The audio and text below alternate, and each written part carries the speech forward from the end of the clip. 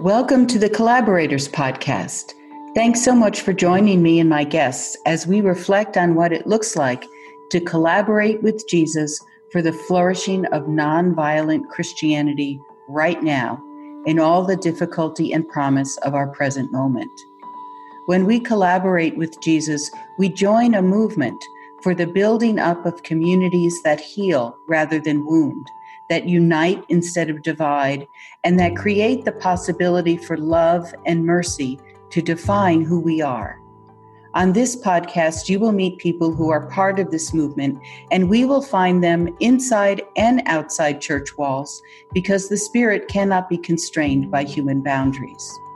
We'll talk about our fears, doubts and beliefs, wounds and nagging questions, because when we are collaborating with Jesus, He wants all of us along for the journey.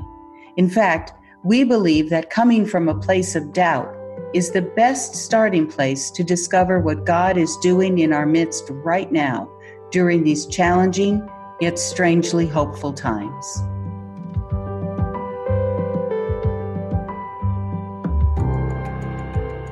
I'm your host, Suzanne Ross, and in this episode, we'll be talking with award-winning novelist and filmmaker Kevin Miller. Over the past 25 years, Kevin has applied his craft to a wide range of projects, including feature films, documentaries, novels, nonfiction books, and comic books.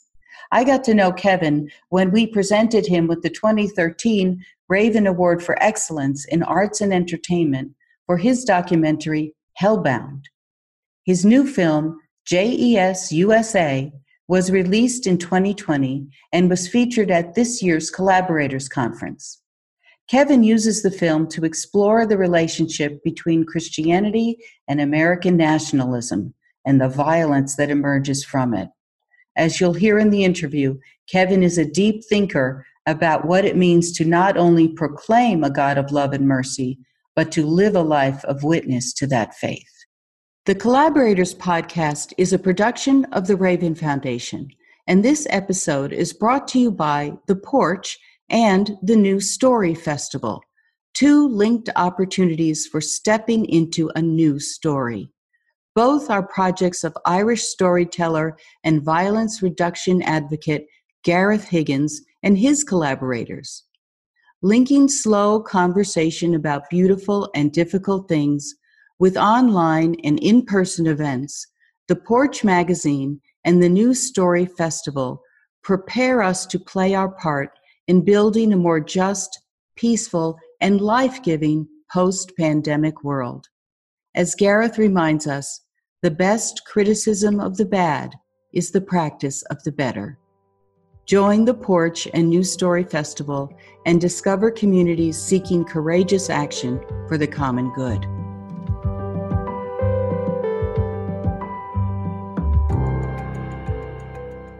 Kevin, it's a pleasure to welcome you to the podcast. Thanks for being with us today. Oh, it's always great to hang out with you, Suzanne. Isn't it? I love it. And you're joining us from your home in British Columbia, yes? Yeah, I'm in Kimberley, BC. I'm actually sitting out on my deck on a beautiful sunny day. We're in the midst of a heat wave right now. Yeah, it's August. Yeah. That'll happen. Yeah. Yes. Well, Kevin, I'm glad you could find a brief moment to be with us because you are a busy man. You have many gifts and talents, and you're always busy using them. So I'm wondering if you could just let us know, what are you working on like right now? What did you walk away from to come to the podcast? Well, I'm actually working on a novel. So I have a book series called the Milligan Creek series. It's a series of novels aimed at middle grade readers. They're kind of fun adventure fiction, lots of humor, lots of kids getting themselves into trouble with authority figures, having to get themselves out of trouble. So I'm working on the fifth book in the series called Snowbound, and I'm hoping to, I am bringing out this fall. So normally I try and put out one of these books a year. I have for the last 4 years, and I'm normally at the stage where I'm, at least second or third draft. Unfortunately, this year I've been delayed. So I'm about halfway through my first draft. I've actually set aside the next few weeks to really nail down the solid first draft.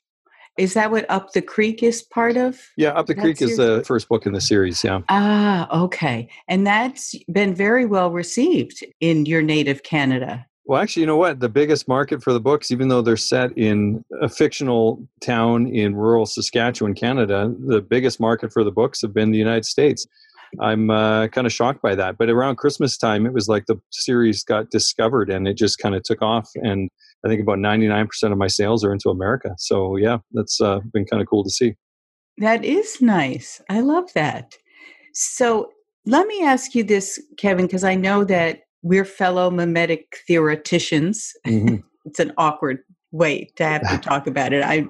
We got to come up with a better name for ourselves. Girardians, I guess. Yeah, Girardian was probably easier, but yeah. It's easier. It rolls off the tongue a little. Can you just give us a quick understanding of how you first encountered mimetic theory and actually, like, how does it show up in your books and your films? Well, I kind of stumbled across it when I was working on my documentary Hellbound, which came out in 2012. I had a friend up here in BC who was very much into mimetic theory, and I'd kind of heard about him talking about it. And it wasn't until I went to go and interview Michael Hardin, who appears in the film.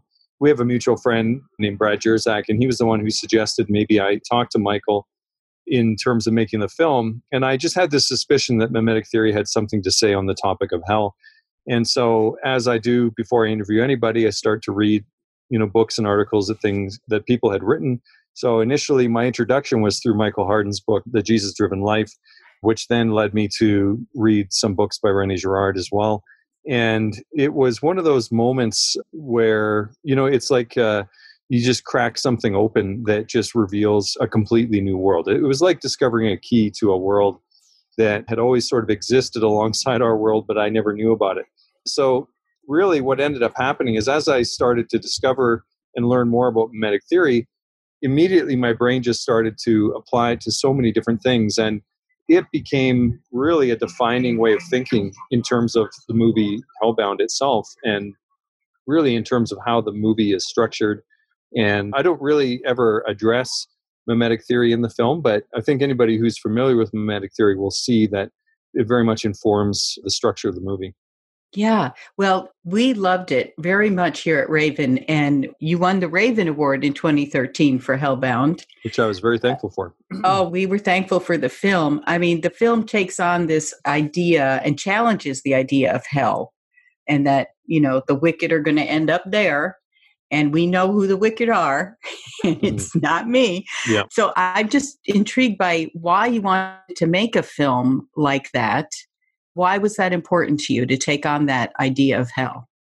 Well, there's some personal reasons, and then there's some more, I guess, broader philosophical or theological reasons. But personally, I became a Christian when I was 9 years old. I actually had a grandfather who was a minister in something called the United Church of Canada, which is a very liberal denomination. And he had also been a chaplain in World War II. He had landed shortly after D-Day and been through some, the last horrific year of the war when the Germans just refused to surrender. And so, some of the stuff he witnessed, I think just basically ended his belief in God. And he had told my mom many times, I've been close to death many times throughout my life, so don't expect a deathbed conversion out of me, even though he continued to be a minister his whole life, because he felt that religion was a good socializing force in society. And he was a real pillar of the community type guy. So even though he didn't necessarily believe in a personal God, I think he believed that it was good for humans to exist as if they would be held accountable to something higher than themselves. He kind of felt that was a necessary part of society. So that was kind of my background. So even though I was raised sort of within the church, I'd never heard anything. I didn't even have a basic working understanding of, what people would call the gospel, of who is Jesus. I didn't really understand any of that. So I went to this Bible camp when I was 9, and I got hit with the gospel presentation one night before bed. And, I think our counselor had like a 100% batting ratio, because within that presentation was a threat of hell. It was a very kind and gentle threat of hell, but it was sort of laying out, this is the way the universe works. And, you can either pray this prayer and kind of get in with God, or the consequences, are going to be bad. So I did pray that prayer. And I remember coming home that summer. I lived on a farm in Saskatchewan, and I remember standing on my driveway one night. I was supposed to go out and help my family weed in the garden. And I looked at them all out there, and I was struck by this idea that if they didn't come to learn what I had just learned, they were all going to go to hell. And the problem was, I was more afraid of telling them what I had just done than I was about them going to hell, because I knew that they didn't have much use for these evangelicals who had just converted me. And so I was kind of stuck. But the way I look at it, looking back is that it was like I took in something good, but along with it came a virus. And that virus grew to the point that I think it threatened to overtake the host. And, it's kind of remarkable that a decision that you make when you're 9 years old can define the rest of your life. You either can go with it or you can work against it. And that's kind of been my story. And so Hellbound was me finally reaching a point where enough is enough, that this horrific idea of a God who would consign perhaps the majority of humans to a form of torment that has no remedial purpose. It is purely done for the sake of God's quote unquote glory, that there is no good end that can ever come for those who are being tormented. It just seemed to me to be just illogical and horrifying. And it just really offended me at every single level. And so what I wanted to do, but at the same time, I was like many Christians, evangelicals who've been raised that to reject this idea is to reject the gospel. So what began to give me a measure of freedom was I was writing, and I was also editing. And I edited a book by a guy named Brad Jersak, who was a good friend of mine. And it was called Her Gates Will Never Be Shut, Hope, Hell, and the New Jerusalem. And what Brad did in that book is he just went systematically through different terms used in the Old Testament and the New Testament for hell, different images of judgment. And then he looked at what are the various interpretive traditions throughout the history of the church.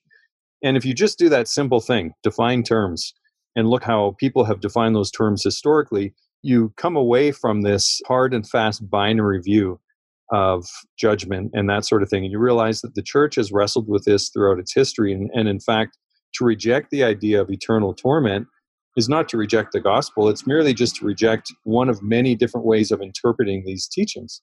So that gave me a tremendous feeling of freedom, because I think one of the big problems with hell is it locks us in. Because hell, it just creates this fear, ultimately a fear of God, that if we happen to believe the wrong thing or do the wrong thing, that's it, game over. And it seems to me, again, that seems to run counter to the central message of the gospel, which is about alleviating fear. Hebrews says that Jesus took on, flesh because, he wanted to identify with us, who all our lives have been held in bondage to the fear of death, basically. And so why would Jesus come along and take our fear of death, times it by eternity, and threaten this horrible punishment? So Hellbound was, again, trying for me personally to come to terms with this and to ask the question, could it be possible that all people ultimately will be reconciled to God and each other? That seems to be the best ending to the story. And yet, there's so many people who will tell you, oh, no, that would be a horrible ending to the story. And it's like, but why? Why would it be a horrible thing that God could somehow help us overcome our worst hatred of each other, the worst evil that we could commit, that somehow that could not just be undone, because I think that would be too simple, but that we could somehow come out the other side of it in a way that we would all be better as a result. I don't know. It's again, I don't want to be glib about it, thinking about the evil that we can do, but it just seems to be a better ending than the alternative. Well, what would you say to your grandpa who said, well, maybe hell isn't real, but we need it, or we won't be good? Well, it's interesting. I remember one time reading Brian McLaren. He said that we need all kinds of churches for all kinds of people. And part of me thinks when I was 19, 20, I needed hell, to kind of keep me, it kind of kept me away from certain things, fear of going to hell. And so I think that knowledge of consequences are important, but I would hope that we could mature. I think that maturity is about moving from a way of life where our behavior is modified from the outside to a way of life where our behavior is self-governing, that, maturity is taking responsibility for yourself as much as you are able, and not assigning blame to everyone else, and not kind of outsourcing responsibility, but taking it internally. So I think the need to have somebody standing over you with a stick, it should become less and less of a factor as we learn and grow, because we recognize through cause and effect the consequences of our actions, and we should want to choose a world and ways of living that make the world a better place and that make us better people. Yeah. And so even though, we're all wounded and we're all, there's all kinds of things going on with us that make that difficult, but hopefully that's at least what we're striving for. Well, and the other thing about hell that I think becomes very appealing, certainly was appealing to me, I grew up as a Catholic, and hell and punishment and, sin very prominent in the way we talk about the choices we're going to make. But one of the things that hell does is help you know that you're doing the right thing. Mm. Like it lays out this sort of program, like here's what you need to do to avoid hell. Mm-hmm. And then you can clearly see that you're on the right path, you're good.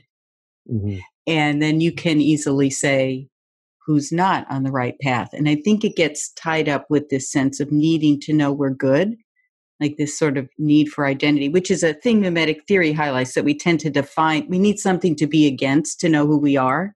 Mm-hmm. Does that resonate with what you found as you were exploring why people cling to the idea of hell?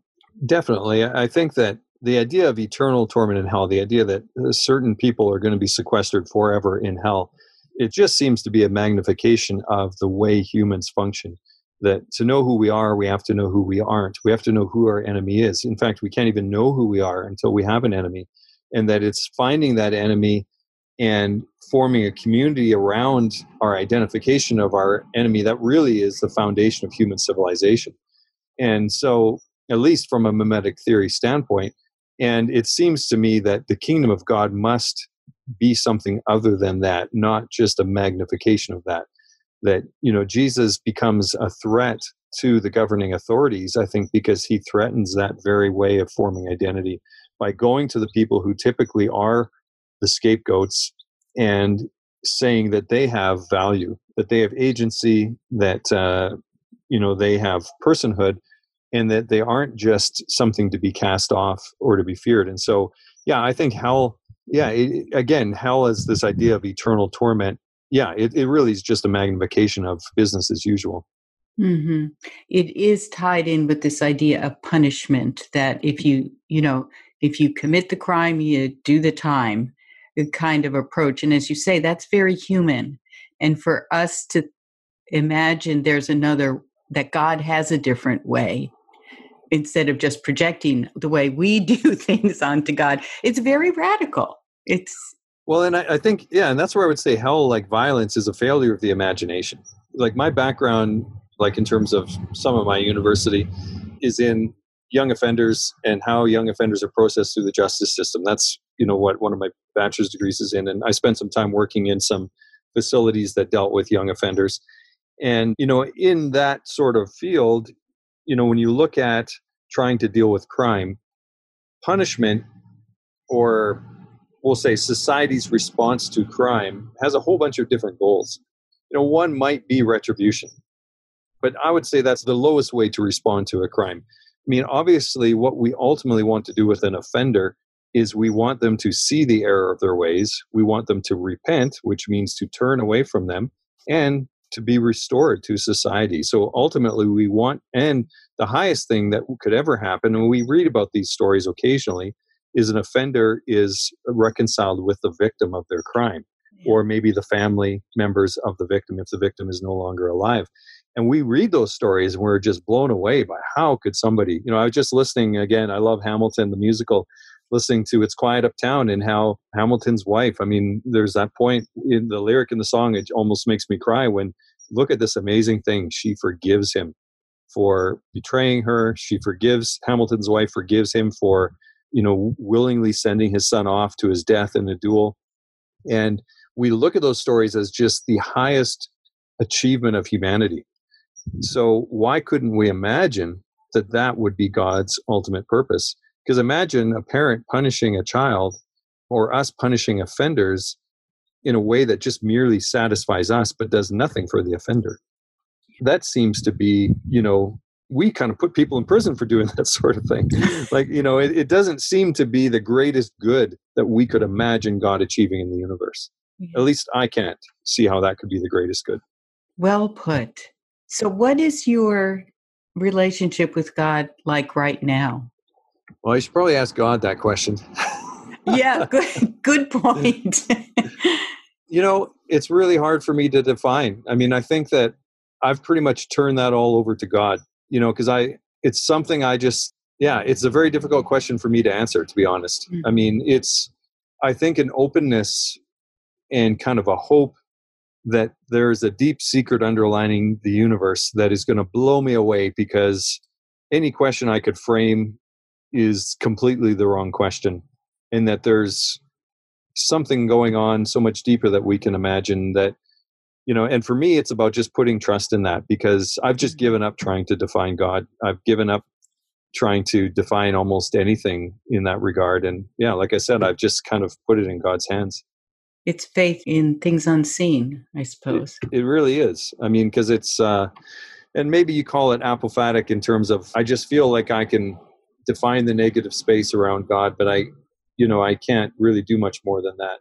But yet sort of thinking just that, and again, it could be the way things are, but it's hard to imagine that, like Ernest Becker says, that we could be these creatures that form meaning and identity, and yet we're here for just a whisper of time, and then we're gone, and everything is meaningless. Then I would just hope that everything's not meaningless, and that some sort of truth of what the way the universe is has actually filtered down to us in say, the person of Christ and the story of the gospel, that that we can pin some faith on that. I'm glad you can't put words around it, because it seems once you can grasp hold of it too tightly, grasp hold of God or any idea of what's beyond us, you kind of lose it. It slips through your fingers, even as you're trying to hold on to it. And in a way, that's sort of what hell is trying to grasp onto that. We know who God is. We know what God thinks. And it's, when you do that, you do lose God, I think, in the process. Yeah, and I think, the ancient Jews were very aware of that, and, to the point they wouldn't even speak God's name. There was no graven image of God, because I think that that's a recognition that change is the only constant, in a sense, and so that we can't become too beholden to an image of God, because that image is always going to be a product of circumstances. And so when circumstances change, if we're so invested in the image of God, we're going to cling to that in defiance of our circumstances, and then reality is going to become our enemy. And I think that's kind of the definition of a fundamentalist, where the real world is just untenable because it just doesn't match these ideas anymore. And we get angry when that happens. Why won't the world conform to the way I see it? Right, because then you have to rethink yourself. I mean, you had to sort of then everything you think you knew is called into question. It's not a happy place. No. Most of us don't tolerate ambiguities like that very well. No, because it's stressful. There's certain things you just want to put on autopilot. And when all of a sudden those things can't be on autopilot anymore, it just takes a lot out of us. And so we try and minimize those types of interferences, I think. Yeah. Well, I think a lot of that's going on in the world we live in right now. And I want to talk about that, but I do want to just finish this conversation up a little bit and ask you if church is meaningful for you today. Do you go to church? Do you find any nourishment from going to church? We don't actually go to church right now, and we haven't for several years. Yeah, I've always had a bit of I have trouble finding my place. I'm probably like my mom that way. We ask too many questions, so it's hard to kind of settle in. Making Hellbound was kind of painful in that I sort of got read the riot act by one of the priests. I was attending an Anglican church at the time, and sort of got read the riot act by the priest, saying that, they would have to publicly distance themselves from me if I pursued. I was actually going to do a next film about René Girard and mimetic theory. They said, especially if you do that, we're going to have to, basically publicly distance ourselves from you. And so I just sort of walked away, and it was difficult for our whole family in that regard. But I don't necessarily have a bitterness against the church, but I have a hard time finding my place within a local church body. I think, though, I miss that. I mean, I do miss, some of my best times in church were as a young person being involved in a youth group. And, even as a young adult, I went to a Bible college. I was attending a Vineyard church, and we had a community, that was where we're all sort of on the same page. And I think that's something that is so hard today, is to find a group of people whose beliefs and values overlap to the point that you can actually really build community, because I don't know, it just seems everything's changing so much. And I'm very hesitant to throw my hat in with a particular group, because it just feels then I've chosen a side or something. And I can't feel, I don't know. I'm too much of a smorgasbord, buffet person where there's a lot of things I want to be imbibing from, not just one particular tradition. Yeah. And so I know you can be within a tradition and feed from other traditions, but I guess, yeah, we just haven't really found that place for ourselves. No, I think you're pointing out big questions that those of us who, maybe live inside or outside the church, but are asking what's the future of what does a church community look like and how do we form community? And I think being able to tolerate questions and a multiplicity of attitudes within the community is going to be really critical, I think. Well, and I think the forms church takes too. Like when I think about it, to be honest, my faith community exists on Facebook. I mean, that is such a significant platform for me. And that's where I interact with people about these types of issues and engage in debate, and I learn things. And, I feel like that's where I'm finding, I guess, that thing. And so maybe I'm not finding it in a local physical body, but I am finding it. Yeah. Oh, good. I'm glad you're having positive community on Facebook. That seems rare these days. It's increasingly rare, I think. But there is that. It's a great way of finding your tribe. Yeah. And one that has a little bit of fluid boundaries or porous boundaries so that, as again, you don't end up defining yourself against someone else's tribe. That's always the risk. It's what we always have to be so self-aware, and always asking ourselves those questions. Yeah, I agree. Where does my identity come from? And who do I need to keep in the bad place to know that I'm good? It's ongoing. Yes. You never arrive. But that's okay. That's why there's writers and filmmakers to keep reminding us to ask those questions, right? Well, and I want to talk about your latest release, JES USA, which was released, unfortunately, right around the time the pandemic was hitting the U.S. You had a release date, I think it was the end of February or beginning of March, something like that. But we were lucky to be able to watch it at the Collaborators Conference. And it is an amazing documentary that weirdly feels very timely right now, as if you kind of knew what was going to be going on with this movement for racial justice, and then the role that violence is now taking or overtaking a lot of the legitimate calls for change that are happening in the U.S. But tell us a little bit about what that documentary is about, what you set out to do, and why you wanted to make it. Well, I look at JES USA as a quasi-sequel to Hellbound in that it takes this question of violence and brings it maybe instead of a divine level down to more of a human level.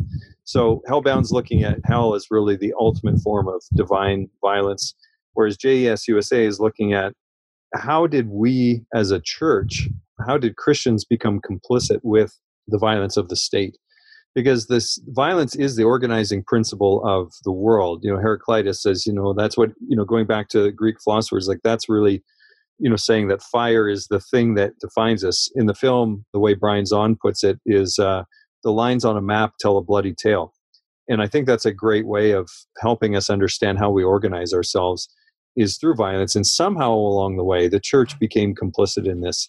And so that's why the title of the film combines the word Jesus and the abbreviation USA, because in many people's minds, JES USA is really, it's this, what you get when you combine the country with the God. You get this sort of, this monstrosity, this thing that you can't really tell where one word ends and the other begins. And so how did the church become complicit in violence? Is that a good thing or a bad thing? And how do we extricate ourselves from it? So the film, and again, we're not necessarily picking on America. America is really coming out of the Cold War, the only superpower standing. So it seems to be the best way to examine this relationship between church and state in the present. But the situation between the church and the governing authorities in America is really no different than it's always been wherever the church has existed in a country, is that somehow you have to form a relationship. And the state will subvert anything it can to its own ends, including and especially religion. And history definitely bears that out. So yeah, I just wanted to look at that in the film and try and explore that from a perspective of mimetic theory without really talking about mimetic theory. just to help people see a practical application of it, and to show that there's really no relationship between the kingdom of the world and the kingdom of God in terms of their basic organizing principles. That the kingdom of God is based on, Jesus first of all, and then the followers of Jesus willingly putting themselves on the altar and sacrificing themselves for the good of the community. Whereas, the kingdom of the world is based on us finding an enemy and putting them on the altar for the sake of the community. I think the best way to think about it is the great line out of Star Trek II, The Wrath of Khan, where Spock says the needs of the many outweigh the needs of the one or the few. That sounds like a really noble thing to say when you're sacrificing yourself, as Spock was in that film. And he recognized that his needs weren't as important as the needs of the entire Enterprise. But that comes across completely different when it's the group saying it to the individual. And I think that's a good way of understanding the difference between the kingdom of the world and the kingdom of God. Yeah, it's who gets to decide who's being sacrificed. Right. For the good of the many. And, you would like to be asked, and not volunteered for the job. And I think there's so much to talk about here. But one of the things you take on is this image of Jesus as someone who would take up arms to defend the defenseless. And you open the movie with a group of people who are identifying with Christ, but in a way is justifying their use of violence against, what do they call themselves? Are they the wolves, or they're defending people against the wolves? What is it? They divide the world into three types of people. There's sheep, which is almost everybody. There's wolves, which are the few bad apples, and then there's sheepdogs, which is what they believe themselves to be. So we interview some guys who are associated with a group called Sheepdog Seminars. And so these folks, one of them is a former Army Ranger, the other is a former cop, Dallas, Texas, and the other guy's a security expert. And another one's actually a pastor. So there's four of them. But what they're keying in on is a couple of things. Number one is they believe that as leaders, they are shepherds. And one of the jobs of a shepherd is to protect the flock. And so a shepherd would have a staff, or as one of the guys in the film puts it, maybe a rod of iron, and they would interpret that to be a gun. But it would be irresponsible for a shepherd not to protect the sheep. So there's a paternal or a pastoral desire to protect. So it's a noble thing that these guys want to do. And they would never think of violence as the first means of doing that. But they definitely think it would be wrong not to reserve violence as, at least a last line of defense against anyone who would want to harm the flock. And so I think one of the things that comes out of that is that underlying that belief is this idea that the greatest possible good is self-preservation. So that is the number one operating principle. And again, self-preservation is not the primary operating principle of the gospel. Jesus said anyone who would follow me has to take up their cross, which is the means of their own execution, and follow me. So basically, following Jesus means basically probably dying a violent death at the hands of someone else. That is what it means to follow Jesus. And so it seems like, again, we have some fundamental values running at odds with each other. And that's not to say I want to die a violent death at the hands of someone else. Nobody does, but that's ultimately what it may mean to follow Jesus, so that self-preservation isn't the highest good. There's this other sense too that comes out, is that, we are, as followers of Jesus, we are kings and queens. And so therefore we have the rights of kings and queens, and that means to own property and then to defend that property. So that's the view of at least one other person in the film. So this idea that Christians should use violence in some situations don't come from wanting to do something evil, but wanting to protect something good. Yeah, so I think that's an important distinction. I think you did almost too good a job of presenting them sympathetically. I'm like, okay, Kevin, you're spending a lot of time with this, but I think you were right to make that point. It's not like these are evil people that we can be against and know that we're the good guys if we disagree with them. And I think being able to see their motivation, that we can empathize with the motivation, was a great way to open up the conversations. We can't just dismiss them. Right. But how do you defend the sheep? What's the best way to protect one another? And you do an excellent job of going through scripture and using some wonderful scholarship to present what you would say, as you've been saying, is the way the kingdom would operate if the kingdom had arrived already. Right. And I think the best way to do that is to love your enemy. Because if you can love your enemy out of existence, in terms of eventually, when enough bodies start to pile up, you must believe that your enemy has a conscience, that your enemy is a human being. And even the worst tyrant in the world, there's a point at which they can come to their senses. Mm-hmm. But that can't happen if the only thing you're ever bringing against them is what they're dishing out against you. The only way that they can be brought to a point of revelation is to encounter someone who, like Jesus, who turns the other cheek, who refuses to return evil for evil. Because all these examples that Jesus gives us, some practical examples he gives at least his first listeners, those are all meant to stymie the person who's bringing violence against the individual, because it forces them to reflect on their own actions.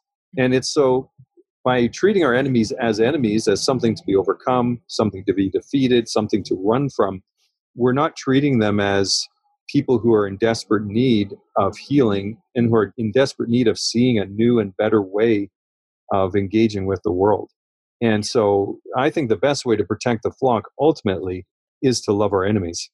Mm-hmm. And that may mean that some of us, the first early adopters, are going to die, because that is, eventually, think about the earliest Christians. They were sacrificed, hundreds, possibly thousands, before finally the Roman Empire said enough. Mm-hmm. The emperors said enough, that they realized that something had to change. They were witness to something that was so persistent that they finally had to stop and listen. What on earth are these people about? They just will not go with the program, and that eventually transformed things. Now, it's not like the Roman Empire became a Christian empire by any means, but as David Bentley Hart says in the film, Christianity did, have a net positive effect on the empire in terms of some of its most grievous things that it did. Now, the church very quickly took on the trappings of empire as well, and there's all kinds of horrible things that the church has done throughout history, but there's always, within that group, there's always sort of like, a witness, a minority of people who are holding on to this idea that we can change the machine. Martin Luther King Jr., he's one of my heroes, because he had that just stubborn persistence, that he refused to bring evil against evil. And he recognized that the minute he did, it would all be over, because he would prove to his enemies that he was everything they believed him to be. And that's, again, why I think, Jesus is saying, if somebody strikes you in the cheek, don't strike them back, turn your other cheek. Because the minute you hit them back, you just justified the violence they brought against you. Exactly. Well, and I think this, and the title of the film, JES USA, calls into question this: can you be a follower of Jesus and a patriot? What does it mean to be an American who's following Jesus? And that's a good question. Well, as Greg Boyd says in the film, is that he doesn't see himself as a citizen of any country. He says we're like diplomats. We are like, we're people who are in an embassy from another country. Mm-hmm. And so that, our highest allegiance has to be to something greater than any flag, because the flags will always represent my way against yours. And so, yeah, it's not a nice thing to hear as an American, but what could be higher than the flag? But the answer is God. And I think even the founders of America, even though I wouldn't necessarily call, many of them Christians, they would recognize, even, in the Declaration, that what gives people, the right to life, liberty, and the pursuit of happiness, it's not the king, it's not the crown. It's what they believe to be an authority higher than humanity. Again, I don't want to get into a whole talk about rights and all that sort of stuff. I don't necessarily even believe in that. But the idea that there is something that transcends humanity, and the good thing is then that thing can unite us, that can transcend all these artificial divisions we've created. Yeah. Well, and I think, in the movement now to address systemic racism that's going through the United States and is actually become global since the murder of George Floyd. These sorts of protests are taking place around the world. I mean, this is one of the things that I'm seeing is that people are saying the best way to be a citizen is to call your government or these powers and principalities to account and stand up to systemic problems. So I'm wondering, what are you seeing from your perch north of the U.S.? But, because as you and I are talking here, it's the end of July, and the protests, the government now is sending in unmarked vehicles and unlabeled soldiers, and people are responding with militias, and everyone's blaming everybody else for the violence that's going on. And meanwhile, people are going, but wait, why were we protesting in the first place? What are we trying to accomplish? And so I'm wondering, what are you seeing? Where are you seeing good things happening? Where are things we need to be cautious about, maybe change direction a little bit? Well, to be honest, I'm a little bit disturbed by what I'm seeing.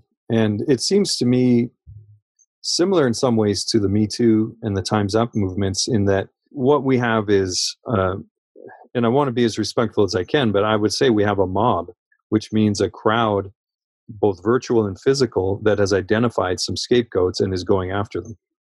I mean, I think that's a simple explanation of what we're witnessing. Now, that's not to say that terrible things haven't happened. I mean, it took me a while to watch the whole video of George Floyd being killed, and I was furious after I watched it and just disturbed. I mean, it was horrifying. But at the same time, I was kind of mystified because I can't remember the name of the police officer who was kneeling on his neck, but the fact that he did that knowing full well he was being filmed and being constant. I just really respect the young African-American guy who would not let up on catcalling him to get off George's neck, knowing that he could be the next one on the ground. But the fact that he did it with impunity tells me that in no way did he think he would find himself in prison within weeks facing charges of murder, that it seemed like standard operating procedure for him. So we don't get to a point where a cop can kneel on a black guy's neck for 8, almost 9 minutes with impunity because something went wrong at the top. It's not just the people at the top who created this situation. So I think that a lot of what we're seeing is us absolving ourselves of responsibility by going after figures in authority, by going after the police, who we just loved after 9/11. I mean, the near worship of first responders after 9/11 was an incredible thing to see. Now, cops can't get served in restaurants. What an amazing turnabout in not even 20 years. And so I think that it's us, again, that's a human tendency. When we see a horrific thing, we want to find somebody to blame and we want to try and fix the problem. So we'll grab the thing that feels like it's most readily at hand. But, we can very easily be tricked into thinking that we stumbled across the moral high ground and we now occupy it. And so that now gives us license to start pointing the finger and to going after people. And in our zeal to do good, we can actually become something horrifying. And so I'm kind of disturbed about that aspect of things. And also the fact that there doesn't seem to be any clearly definable leadership. Even something like Black Lives Matter, there's a slogan, then there's an organization, and there's sort of this sensibility that Black people, I think that needs to be expanded to all people of color who are being profiled, that their lives matter and that their lives are being threatened in ways that other people aren't. But who...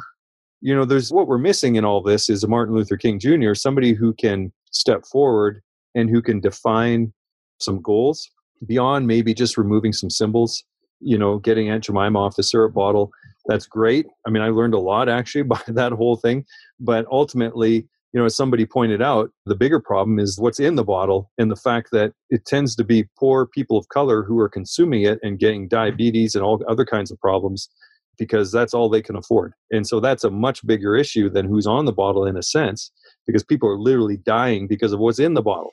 So in our zeal to do good, sometimes we can cause even bigger problems if all we're doing is basically forming a mob and going after an enemy. Another thing that was pointed out was people of color. I just was reading the same thing today about Hispanic Americans, that I think they make up 36% of the population in California, but They make up around 52% of those who are suffering from COVID-19 in the state. So people of color are more apt to be suffering from COVID-19 due to various circumstances, and yet people were forming large physical groups of people speaking on behalf of Black people in the States, where their very act of coming together in those groups could actually form a physical threat to Black people. So, but again, we get so caught up in wanting to go after those we hold to be responsible that, we kind of lose sight of maybe the unintended consequences of our actions. And this isn't to say that police training and police culture does not need to be reformed, but you don't get a cop who's willing to kneel on the neck of a guy until he's dead. You can't, it takes a village to raise a child. Well, it takes a village to raise a guy like that. And we are all part of that village. Right. So as I felt during the Me Too campaign, I think it's great that a lot of bad actors were removed from positions of authority and no longer able to offend. But at the same time, we have to be going through a moment of deep introspection or nothing will change. All we're going to do is just move on to the next scapegoat, and it will just go on and on and on. And we're just going to become the very thing that we're trying to hate, because we've been given license now to scapegoat cops. And think about the average police officer, who has to say goodbye to his wife and kids or her husband and family or whoever their, significant people are, and go out and patrol and pull somebody over on the freeway, not knowing what on earth they're going to encounter when they walk up to the vehicle. And now they also know that everybody hates them, even though they probably took that job for very noble reasons. Yes, exactly right. Yeah, so I find myself kind of disturbed. So hope, where's there hope in this? I see hope in the fact that, social media in a large sense, I think it's really getting hammered lately, but it does at least provide us a real-time opportunity to have important discussions with a wide variety of people. And, I always say I learn the most from the people I disagree with the most, and it kind of makes me angry. But I think it's a good thing that we have more platforms than we did to voice our concerns, and the fact that governments and companies can be responsive in real time, that things really can change, and that, like for instance, and that we're all being made aware of things that we tacitly accepted that we weren't aware of. So say I heard that you can no longer use the term master bedroom when you're promoting real estate in Texas. And it never occurred to me why a master bedroom was called a master bedroom. And once it hit me, I'm like, oh my gosh, how many other things are embedded in our culture that we never think about? And that, I think that's a good thing to have us to reflect on that. That's a trivial example, but I think it was the kind of wake-up call that made me go, wow. And also, this whole discussion of privilege and how that factors into things. I'm a white male, and, I'm one of the most privileged people in the world, and yet I was raised in a multiracial family. I had two siblings who were what you would call Native American, what we call Aboriginal up here. And it's interesting that we kind of were treated as outcasts or even as racist. The odd thing was, by having these kids, we were treated, even by some people in our family, they were very upset with us for adopting these kids. And I remember even, a friend of mine coming up to me in elementary school saying, don't you just hate your brother because he's Native? I'm like, no, I could tell he did. And there was a real strong racism. But at the same time, because we ended up taking these kids in at a time when what was happening in Canada was Native kids were being taken off the reserves and oftentimes put in white homes, we were viewed later as racists or part of a racist enterprise for trying to provide a home for kids. My mom purposely chose to adopt kids who no one else wanted because of physical or emotional, like my sister had cerebral palsy and my brother, both of them came from backgrounds where they were severely neglected and abused. And so my mom had major behavior problems. So my mom took them in for all the best of intentions, only to be looked upon later as somebody who was part of a racist enterprise. So I'm a privileged white male, but I know what it's like. I have scars on my knuckles from punching people out in high school who were bullying my brother because he was Native. And I kind of caught, some of that racism myself. And so I know what it's like to be the object of that. And, Yet I find it frustrating sometimes because I feel like I'm not allowed to speak into certain situations because of the color of my skin. Mm-hmm. And yet when I feel that frustration, I know it helps me understand what it's like for African Americans to be denied certain things, to be looked at in a certain way purely because of the color of their skin. I want to scream, I'm an individual. I know what it's like to be a victim, as well as somebody who receives privilege just because of my genetics. But I'm more complicated than the color of my skin. I want to yell that sometimes. Yeah. But again, it's a wake-up call to me to go, wow, yeah, imagine how, the black guy, like the pastor in our film who gets pulled over because he's a black guy driving a car, feels. How much does he want to yell that in the face of somebody who's holding a gun? And so it helps me calm down and go, and that makes me go, we have a lot in common with people of color. And that's where, I kind of got a kick out of Sam Harris, who I listen to his podcast all the time. He said, he thinks the solution to our racial problems is not to make race the most important thing, but to make it the least important thing. And he says, I want it to be like hair color. He says, how many blondes got into Harvard last year? How many redheads? How many brunettes? He goes, nobody knows because nobody cares, because it doesn't matter. And yet I really think that's a great goal. Just like Martin Luther King Jr. says, we should be judging people not by the color of their skin, but by the content of their character. But for people whose skin color it's the most important thing right now. It has to be the most important thing right now until we kind of somehow get past that being the most important thing. So I guess that's maybe when I think about hope, is that I feel like I've gained a measure of self-awareness as I've wrestled against the things about these protests that make me angry. I realize that what I'm coming up against is some of the anger that's driving the protests, and I identify with it. Mm-hmm. But I hope that we can all move past it and recognize that, there's so much more to us than just these categories that we keep finding ourselves in.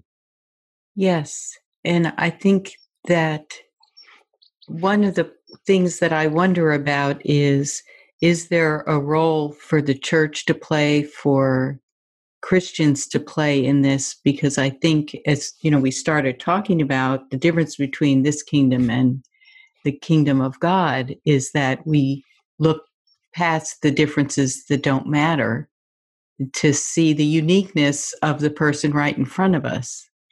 And I'm hoping that the resources within the Judeo-Christian tradition and other religious traditions, I've been talking to people doing interfaith dialogue and saying that there's so much within all of these wonderful religious traditions that are pointing to the unity, that we're all siblings. Mm-hmm. And how do we have that be the baseline, from which we engage with one another?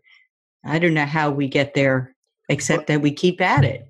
Yeah. And I think, the Judeo-Christian tradition does have incredible resources to help us through this. As Dwight Ford, the African-American pastor in JSUSA, points out, is that, here's a guy who served his country as a Marine in combat and now serves his country as a pastor who's very much engaged in social reform, in his community, and yet who is consistently profiled by the police, but who just absolutely refuses to respond in kind. He refuses to dehumanize the police officer who is dehumanizing him. Instead, he invites that officer to his church and invites him to become part of his community. And I think that is the hope that we have. And that's what Jesus is trying to show us, is that if we refuse to respond in kind to the violence brought against us, eventually we can transform the person sitting across from us. We can transform our community. And it's not something that can happen in big sweeping ways. Every individual has to come to that awareness.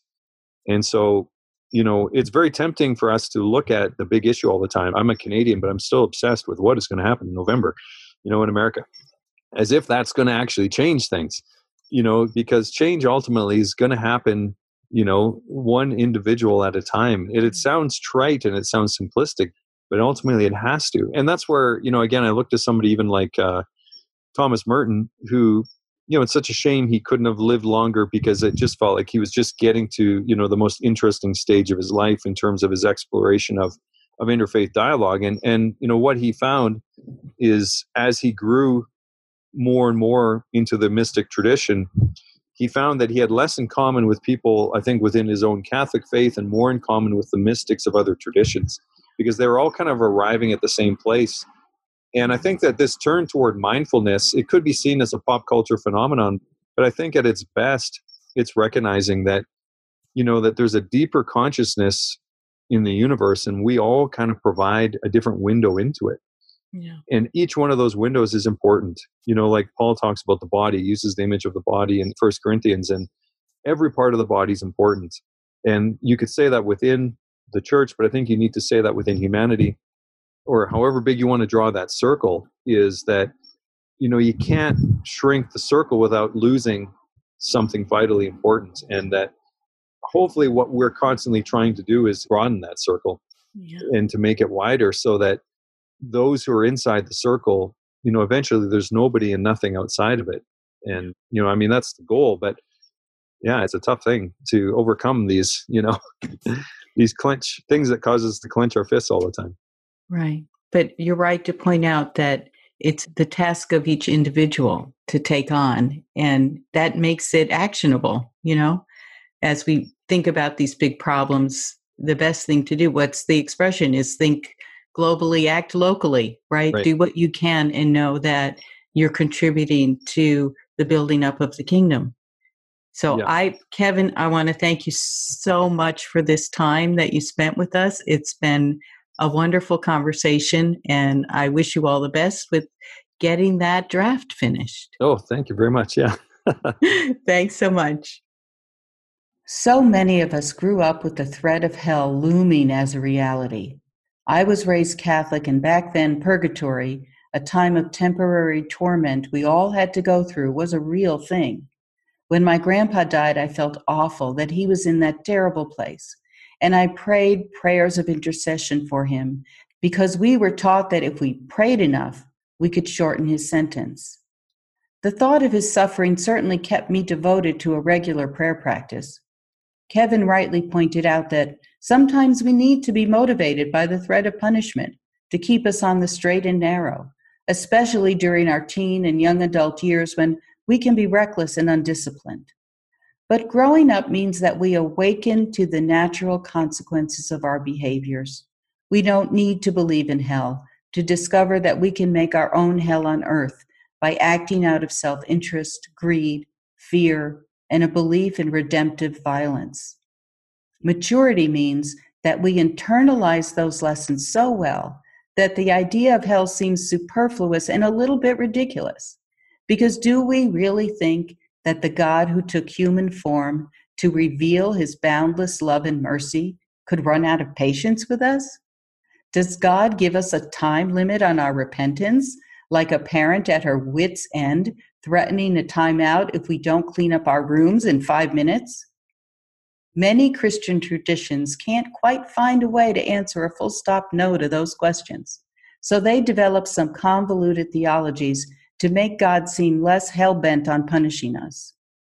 My sister is a Jehovah's Witness, and she explains their elaborate understanding of the Last Judgment not as God coming to punish us, but as God taking thousands of years to make his love so obvious that we will all repent and be saved. If God's plan works out, she tells me, then hell will be empty. She might be right, at least about the part of just how hard it is for us to see it's not God who delights in punishment, but us. It's God who loves us beyond measure and who has a wonderful end game in mind.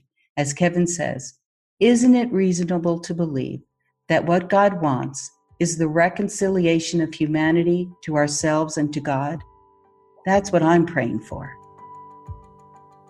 Thanks so much for listening to the Collaborators Podcast, a production of the Raven Foundation, where we offer a welcoming community to anyone disillusioned with organized religion, but who has not given up on God or a world at peace. And many thanks to this episode's sponsors, The Porch, an online magazine for slow conversation about beautiful and difficult things, and the New Story Festival, seeking courageous action for the common good. And please sign up for the Olive Branch, Raven's weekly newsletter, to keep up with our blog posts, events, videos, and podcast series. You can find us on Facebook, Twitter, and Instagram. We welcome your collaboration as we work for the flourishing of nonviolent Christianity as a peaceful presence in a world of rivalry.